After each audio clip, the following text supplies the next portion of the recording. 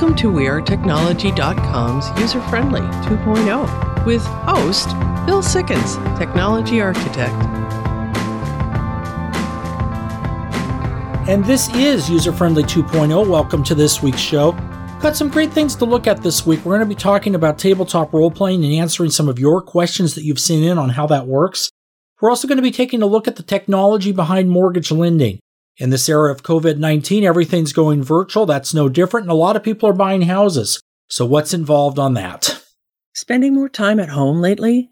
Bring the beautiful outdoors inside your home with a gorgeous landscape from artist D.K. Bulliot. Stop by her virtual gallery at dkboljat.com and select a painting to beautify your home today. What's in the news today? First election results announced on radio 100 years ago. Yeah, so that changed things kind of forever, and it was the first time that commercial broadcast media had broadcast the election results. So it's kind of interesting. It comes down that it's exactly 100 years, but there are a lot of changes before that. You would go to the newspaper or situations like that, but no broadcast media. So was this like Coolidge, or who was it? Oh, man, I'd have to look to tell you that. I don't know that off the top of my head. I'm sure it's out there, but it is definitely, definitely was a race to remember. Okay. Definitely tells you what it's like to have the Roaring 20s if it was the first radio broadcast, because that was that era. Yep, that would have been that era. Yep. No, 1920. I mean, so that's when it was. And it's weird to think about it because before then, you didn't have electronic media at all. And you wouldn't have had television really for another 30 years after that. Students push back against eye-tracking exam software surveillance tools. Yeah, so we've all been to college. I don't know. Gretchen, I'm going to start with you. How would you feel about something like this?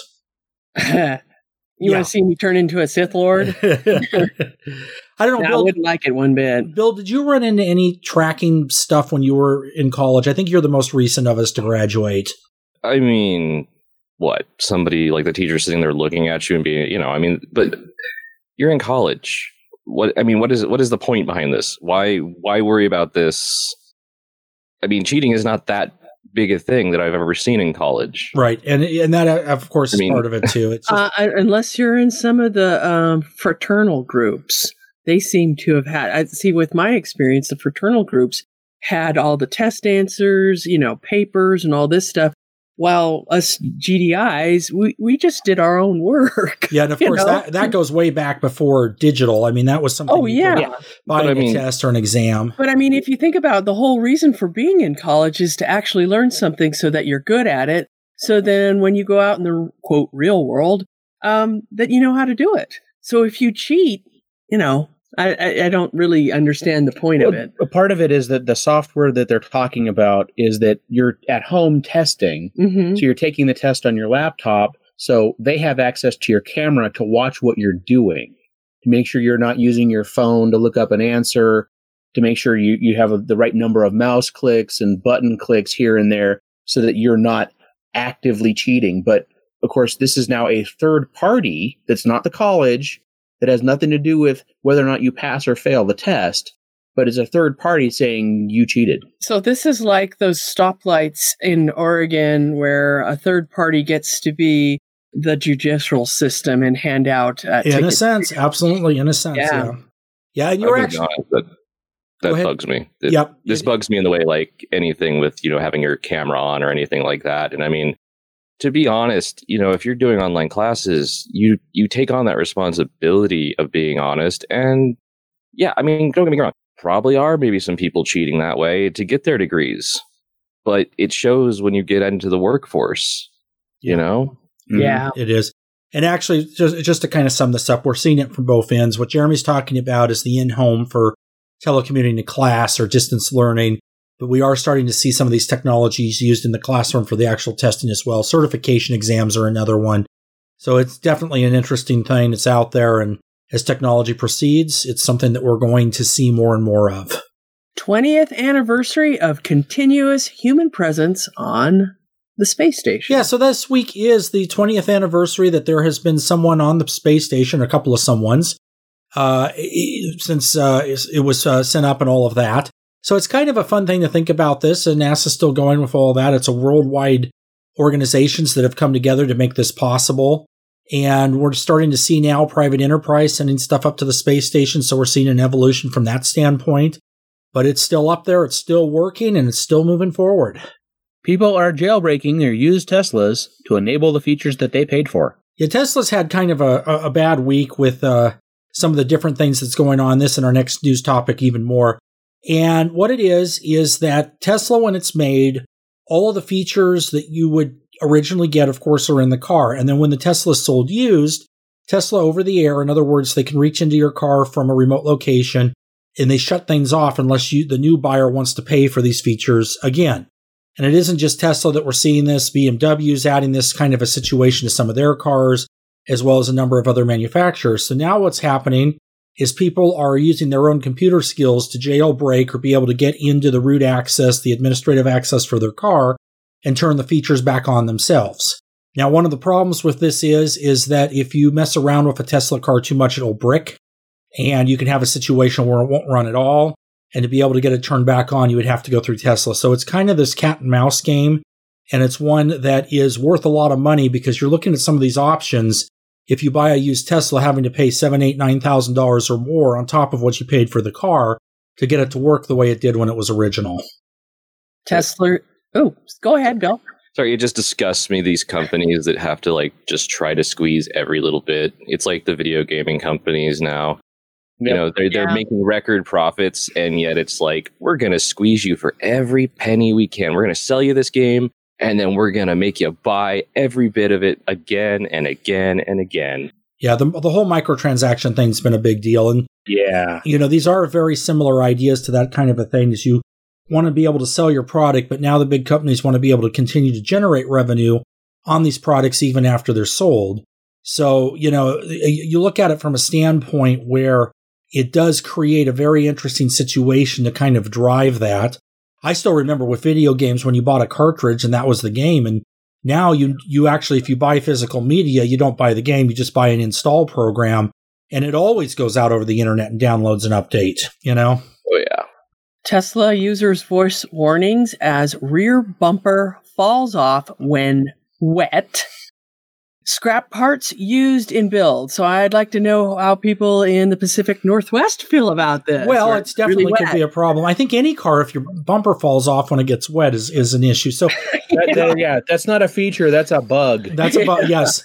No, specifically what's going on here is these are cars that were manufactured, I believe it was the Model 3 through May of 2019 in the plant in Fremont, California. And for some reason, if water hits the bumper the right way from underneath, so it's raining and you went through a puddle or something like that, the back bumper may fall off your car.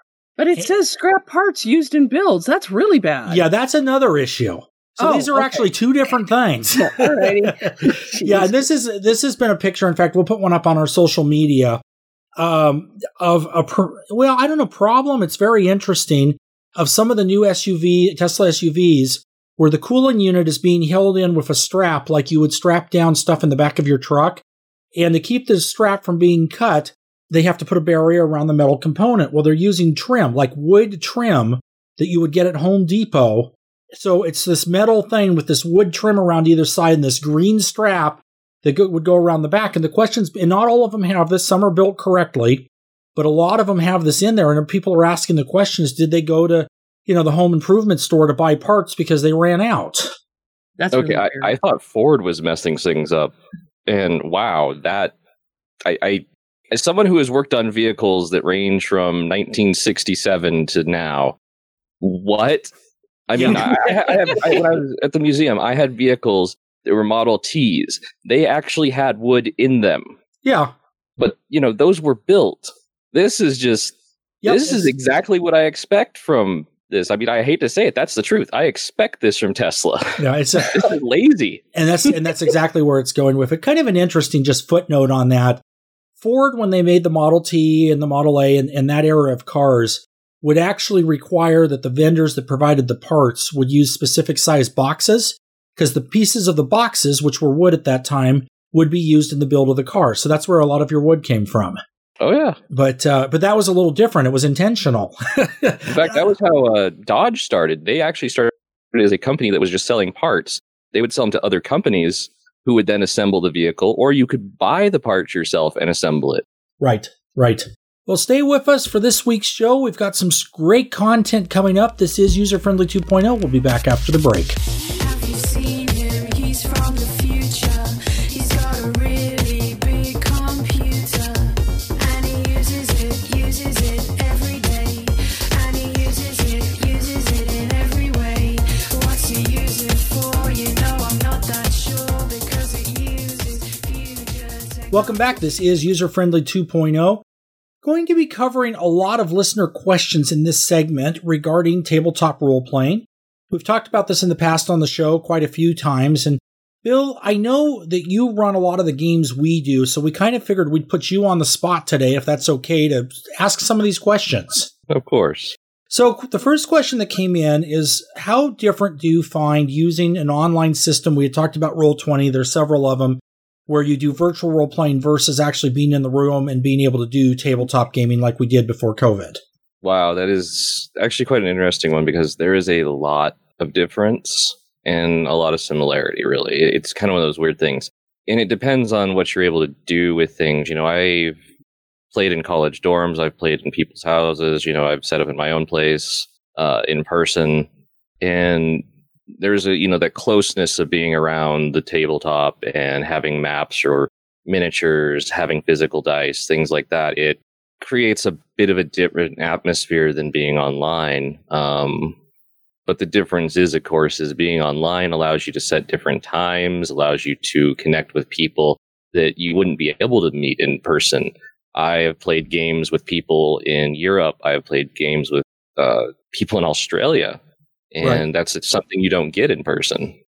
And it is a different community and different feeling, I guess. But it all comes together in the same way. And as far as prep, really the difference comes down to, one is using software and one is pretty much the same, other than maybe you're using maybe a physical notebook or something. A lot of people were switching to using digital means on tablets to set up their stuff. Right.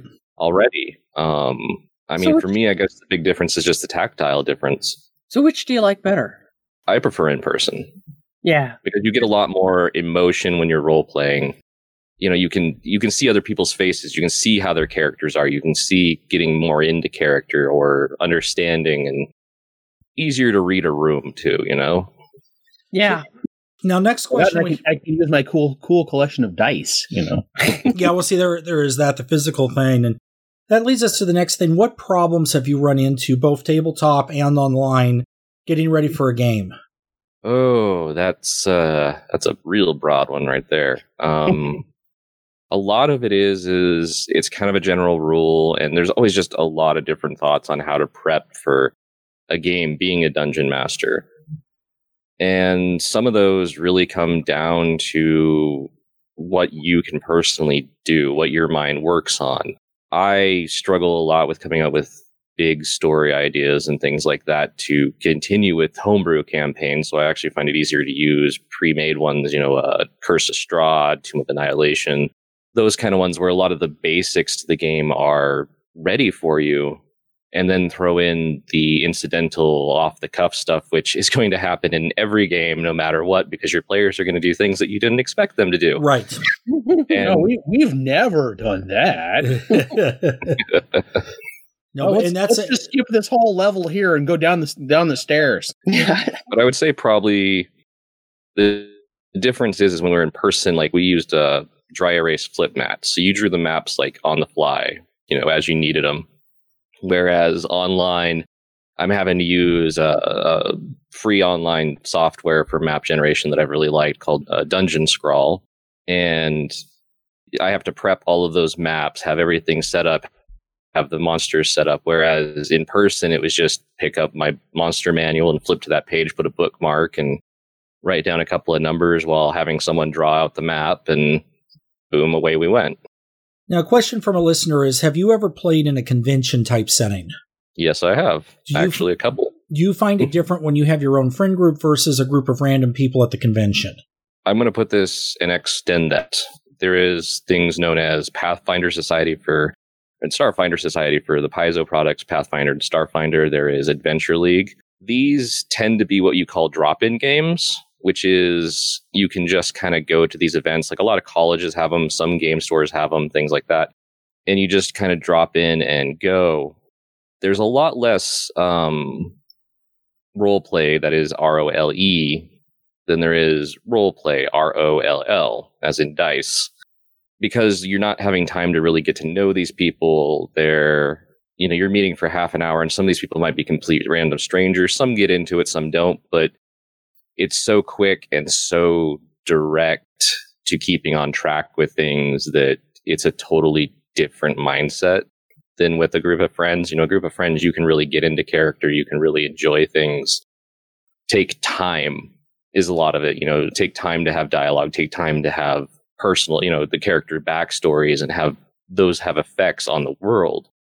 Whereas with Adventure League and that kind of stuff, you just kind of go in and, well, yeah, I'm a human fighter named so-and-so, or, I'm Elven Ranger, and you just kind of, to use the term, I guess you stereotype it and just kind of go with it. I mean, you might have a character in mind to generate a little, but you're not getting in deep with it.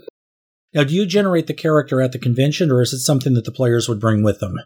Both. You can usually get a blank character sheet, or usually they have what are called pre-gens, which are made by the companies. Like Starfinder usually has a bunch of them where it's just like, here's this typical version of this character class, and you just pick that up and play it. They'll usually have them at different levels, so you can just pick it up and you don't have to do very much work on them. Otherwise, sometimes they'll have it where they have a blank sheet. You can make your own on the spot, but that's really about it. Now, we've got about 30 seconds left here, so this is our last question. Have you run into trust issues running these games? I assume this means to the way that people play. I have not had a trust issue with any games I have run, but I have been at tables with people that I have had questionable practices with their dice rolls. And so in person, I have always initiated a certain thing about confirming natural 20s and such, but, I have had people cheat. Yep. No, I'm sure it happens. Well, everybody, thank you, Bill. Thank you. This is User Friendly 2.0. We'll be back after the break. Have you seen him? He's from the future. He's got a really big computer, and he uses it every day, and he uses it in every way. What's he use it for? I'm not that sure, because it uses future. Welcome back. This is User Friendly 2.0. This is the section of the show where you get to ask your questions and we answer them. Hopefully we answer them correctly, but we at least will make a try. How do you submit your questions? You send them to One User Friendly at Facebook or Twitter if you use social media. You can call us 503-766-6264 or go through our website, userfriendlynation.com. What are our questions this week? How do I know if a VR headset will work with my computer? Question number one on that is, did you spend a lot of money on your computer? Yeah. So there is a branding that a lot of the companies are doing called VR Ready. And this is something that's out there. You'll see it on the higher end computers. Basically what it comes down to from a technical perspective is you have to have a video card in the computer capable of 3D rendering.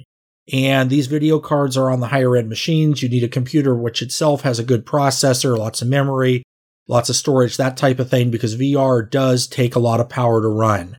And what happens is if you have a headset, which most of them will do this, that plugs directly into the computer, it's going to use a number of different ports. In the case of the Oculus Rift, it actually took 3 USB ports, believe it or not, and the video output to be able to run it. The new Oculus Quest 2, if you run it off a cable, is just one USB-C port, but still the same idea is you need to have a video card that's capable of running it, and those video cards come on the higher-end gaming laptops. What is a data broker? This is a question that's come up. When you accept terms and conditions on websites or software, or go in and your data is shared, and there's a lot of different ways that they do it than just that, the way that that's done a lot of times is through a third-party clearinghouse called a data broker. And what this is the individual that takes your information and sells it to other people. That sounds like a great thing here, but I already don't like this person. Yeah, and these companies are big. It's big business. It's something that's not talked about in a huge amount, but there are places. Let's say you have a company and you want to go out and get information for a certain demographic or vertical or something like that, and you buy the data, you would go to the data broker and buy their product. Well, the way they get their product is from these sources. I want to upgrade my laptop. Do I still need to spend $1,000? Well, if you're Mike, who submitted the previous question, want your VR headset to work, then yeah, probably. This, the real answer to this question depends a lot on what you want your laptop to do and really what you need. There's all kinds of options we have now that even 10 years ago weren't out there, and some of them are very, very inexpensive. So if you are the majority of internet users, computer users, and you want to go on and check your email, stream a video, browse the web, those kind of functions, then you don't need an expensive laptop. You can get away with something like a Chromebook or maybe even a tablet. I prefer the keyboard version, but those are all different options that are out there that will allow you to do those things without really investing a lot of money. Another good side of this is if you have kids, or someone that's probably going to be at risk of dropping or breaking, you don't want to have an expensive piece of equipment. Most of the school districts with their distance learning are using Chromebooks just because they are inexpensive and you can get a lot of them quickly. So that is where you would go if that is your goal. Now, if you're a gamer or somebody that's using, say, Photoshop or something that requires more processing power, then you need like the bigger a CAD laptop. product? CAD product, definitely. Yeah. Anything like that, then yes, you want to look at higher processor, more memory, all of the stuff that was the same metrics as before. And to get a good laptop that does all that stuff, you're going to spend some money. But just to put this in comparative, a lot of us spend $1,000 on our phones. So spending that for a laptop means that you're spending the same amount on the laptop that you probably would for your phone. How did the mask turn out? We are assuming that is a reference to Jeremy's project? Yeah, this is from the Builder Workshop with Adam Savage, and everybody is asking this. How did the mask turn out? What happened? Okay, well, I have a series of photos of the construction process that we can put up on our social media. I submitted mine in time, as far as I know. Now, there was a recent tweet from Silicon with Adam Savage, and it's if you're going to go find out the photos, you're going to look on Twitter and under at SILICONSJ. That's their official. And it has 3 photos. One from Ashley Fee, one from Alexis, and one from Arthur Chin. And the photos are pretty amazing. So go check them out. Go check that out and check yours out at One User Friendly. Yeah, mine turned out all right. Aside from the glue burns, I had a lot of fun. Glue burns, yes. I remember glue guns. So I'll see about sharing some pictures of those onto our social media. All right, that sounds great. Now, are you still entering this next year, assuming they have the in-person Comic-Con? Oh, yeah, I'll bring it along. Cool. Now, that sounds incredible, and that sounds like a thing.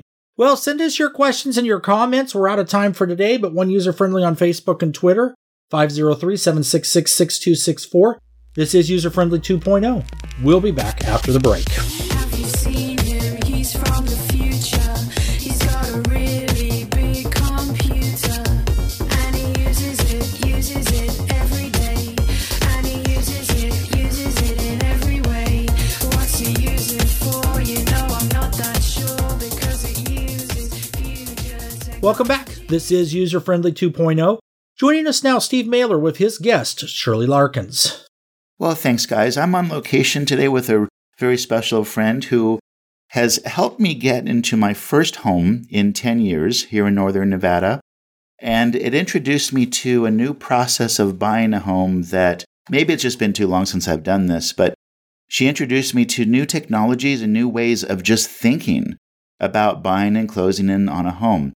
And she's become a very fast friend, a very wonderful woman by the name of Shirley Larkins. Shirley, welcome so much to User Friendly. I really appreciate you taking your time today to talk to me. Thank you so much for having me, Stephen. I'm so excited to be on your program. So this happened very quickly. I mean, I remember looking online. We've been in contact for like the last, maybe 7 or 8 months. Something like that, yep. And you've been sending me MLS listings by email and text messaging me about areas that I wanted to be in. And what happened, it was almost like a very whirlwind type of event where you sent me an MLS listing. I saw a place, really liked it, and we ended up creating we made an offer. They made a counteroffer very, very quickly, and before I knew it, it's been, maybe 3 weeks? Yeah, it was fast. It was about 3.5 weeks. 3.5 weeks. that we've closed. And what my experience was is like I said, I haven't been a homeowner in about maybe 10, 11 years. And I was amazed by how much technology is now involved in, buying a home and closing on a home. Electronic signatures, which I think I vaguely remember doing that, but I remember it was so much more of an in-person come to your office, look at physical paperwork, and initial and sign. How has the industry changed in terms, technologically? Well, one awesome thing to think about is, with the internet and with the availability of information, we can really hone in on the properties that people want with, open communication without even having to meet each other or walk through a house. We can literally tune it in, dial it in, just like we did for you, where we visited one property and we wrote the offer because it was the one. Right. So after that, once you've seen the place, we never even have to see each other again, really. We have systems in place now and technology available that can assist through the entire process so we can do everything virtually. And that goes from inspections, obviously somebody has to inspect the property, yes, but you as a buyer don't have to be there. Right. Or as a seller, you don't have to be there. Okay. We can provide you photographs, video, whatever you need to see what we saw, or, move the process forward from there. As far as contracts go, everything can be done electronically, which is kind of interesting. Yeah. We were chatting just before we went live here about how things have changed just like in the last 10, 15 years in real estate. We used to fax things back and forth and, running from the office to print and then run to meet you to get it back in time, yes, and fax it back. And that round and round process now is literally a 5-second click on the computer. It is. Send it in an email, text you send it right back, and we're done, Yeah. And I found that particularly amazing. And one of the things that you mentioned is that applications like DocuSign and some of those other electronic devices that allow us to move forward with documents and signatures and initials, that's been around for a while, that you've been using it for a while, but it's really only since the pandemic has kind of put limits on how close you can be to people, mm-hmm, that's really come to the forefront in terms of its use. I think one, if you're trying to find a silver lining, in an industry for the pandemic, yeah, with real estate, we've had a lot of technology and programs available for all types of things, for marketing the properties, for video touring, 3D modeling, drone photos. All of these things have been around for years. It's just that people weren't implementing them. They didn't have to. They didn't think about it. We had an old system that worked but we didn't realize how clunky it was until we couldn't get in front of people. Yes. And how do you continue a job that's a relationship business if you can't see each other? Yeah. Or see the property. There was a couple months there where we couldn't even tour homes. So how are you supposed to sell your home or buy one if you can't even get inside? So we had to really adapt quickly. And I think, agents who were in the field and have been doing the biz or at least follow any kind of, information online with what technological advances are out there, we were able to find the tools quickly, but it was figuring out how to implement them in a smooth manner that how to use the technology so you can show your client and that it carries over through online. So the presence is there for, the property or for whatever you're trying to do. So would you say that because of was there ever an immediate impact where it was difficult to move forward with the business because maybe you as a realtor knew how to use the tools, but the people that you were working with, folks like me, mm-hmm, maybe weren't comfortable with that process, that they're used to being able to be in front of you, right, and walk the property with you. So that was another thing that really shifted in the pandemic as well. So I know in my business personally, because I have a busy lifestyle and I'm also a really productive agent, I'm always trying to figure out the best way to time block and figure out how to make things fast, right? Because I got a lot going on. So I was kind of pushing some of technology onto my clients, and there were people who weren't comfortable with, electronic signature for everything, or first offer that we're going to make, can I just email it to you? We go over it over the phone. That didn't always feel good, right? Okay. So a lot of people wanted that sit down process. Right. But with the pandemic, we weren't able to do that. So it's the new norm, right? Is adapting to what we can do and what's available. And in a way, I think it's been really neat in our industry because it's really allowing us to cover a lot more ground way faster, and put a lot more information in people's hands more quickly, fine tuning what we provide. So trying to think preemptively, what questions are my buyer going to have about this so that I can have something ready for you So it feels good, even though we're not sitting there and I'm not there to coach you in person. Right. I'm still right there virtually with you. Okay. So do you see as we move out, as we become healthier, and the world returns to whatever the new normal, who knows what the new normal is going to be. But do you see that the industry, that this shift in how people do things and use more technology tools in this process, do you see it staying this as the new normal, or do you see people wanting to go back to the old way? I feel like this is going to stay. It's going to stick. You know, there's some things that are going to come back, like open houses went away. And in our state in Nevada, right.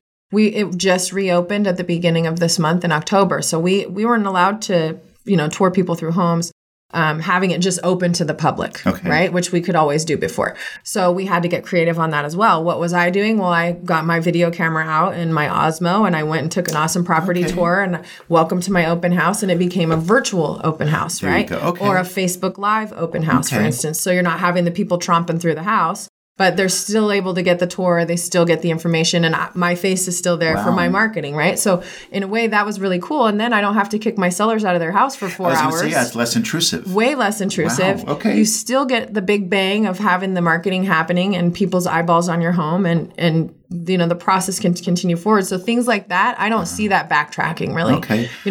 It feels like with this relationship-based business, we're always going to have some personal contact. Right. It's just what it is. Yes. But a lot of it has become a lot more automated too. And I think if you've implemented the system through the pandemic, it's going to be really hard as an agent too to want to go backwards. Right. Well, just as a home buyer in this situation, I know that it has opened my eyes, and it has amazed me as to how easy buying a home really did become in this process.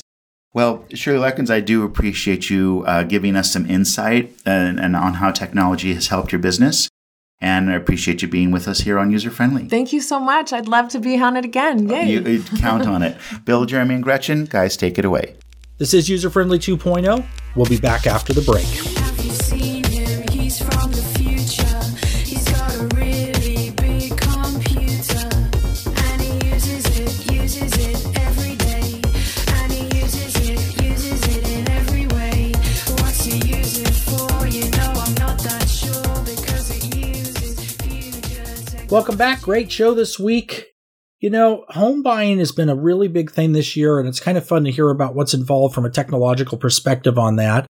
And I think like anything out there, computers have remade pretty much everything we do, so it's not surprising that would be part of that. But I can see where during this pandemic, being able to do a lot more stuff online virtually does make a lot of sense. And plus, it's easier to be able to just deal with the web, being someone that did this myself recently, instead of having to always go down to someone's office and deal with stuff. So, that's kind of cool. And I want to talk a little bit about this week's Tech Wednesday. Our article this week looks at cable internet bills and how you can save a little bit of money not renting your equipment. It's really easy to do, and the instructions are out there, and that's at theanswerportland.com. And this week we had a new episode drop of The Mandalorian Season 2, Episode 1. Jeremy, Yay! Gretchen, I'm assuming you watched it. Yay! Yeah. Yeah, it was great. I'm always amazed at how awesome the volume is. The volume is the name of the set that they use to do these scenes. Mm-hmm. And it looks so real. Yeah, amazing. Yeah, that's the thing. If you watch some of the added features and special stuff that they have under the suggested tab, you can see all these other cool things, like how they did certain things and what the volume looks like. It's pretty amazing. And you got to watch this, especially if you're a big Star Wars fan. You're going to see somebody at the very end. I'm not going to tell you who, but you're going to see somebody very, very important. Yes, that's what I've heard too. And it was overall a good episode. I'm not going to get into any spoilers yet because I'm sure a lot of people haven't seen it, but right, definitely was worth seeing. Definitely a good season opener. It's streaming on Disney Plus. Now, how do you get the special features if you stream it? There's a tab. So if you go to seasons and you look at the things, there's, what season you're playing, and then right there is special features and extras. Okay. So you can just do that like you would on what did they call those things? On a DVD. Yeah, DVD. I remember that, like 8-track. I remember all that. So. Yeah. It's so full of it. Anyway, streaming media is a whole nother topic that we can get into. But now it looks like they're doing that episode by episode instead of binge watching. Is that the same way they did it last season? Yes. Yes. Every Friday you can watch a new episode. Okay. All right. So that's going to be exciting. We have something to look forward to on Friday. We have to wait for this to come in. I saw some gossip too that the producers of Mandalorian are saying that they would not be against the idea of a movie. I saw that, and we'll see what happens. We'll have to see what happens with that. That could be a lot of fun. I mean, and I think that's definitely something that would be worthwhile doing. It's out of a lot of the Star Wars stuff that has come out recently, this seems like one of the better things. Yeah. So it's been a lot of fun watching it. Well, until next week, this is User Friendly 2.0, keeping you safe on the cutting edge. User Friendly 2.0 is copyright 2020 User Friendly Media Group, Inc. The views and opinions expressed in this show are those of the host and not necessarily User Friendly Media Group, Inc. or the station. Music licensing by BMI. Hosting provided by WeAreTechnology.com. Podcast available at theanswerportland.com or userfriendlyshow.com.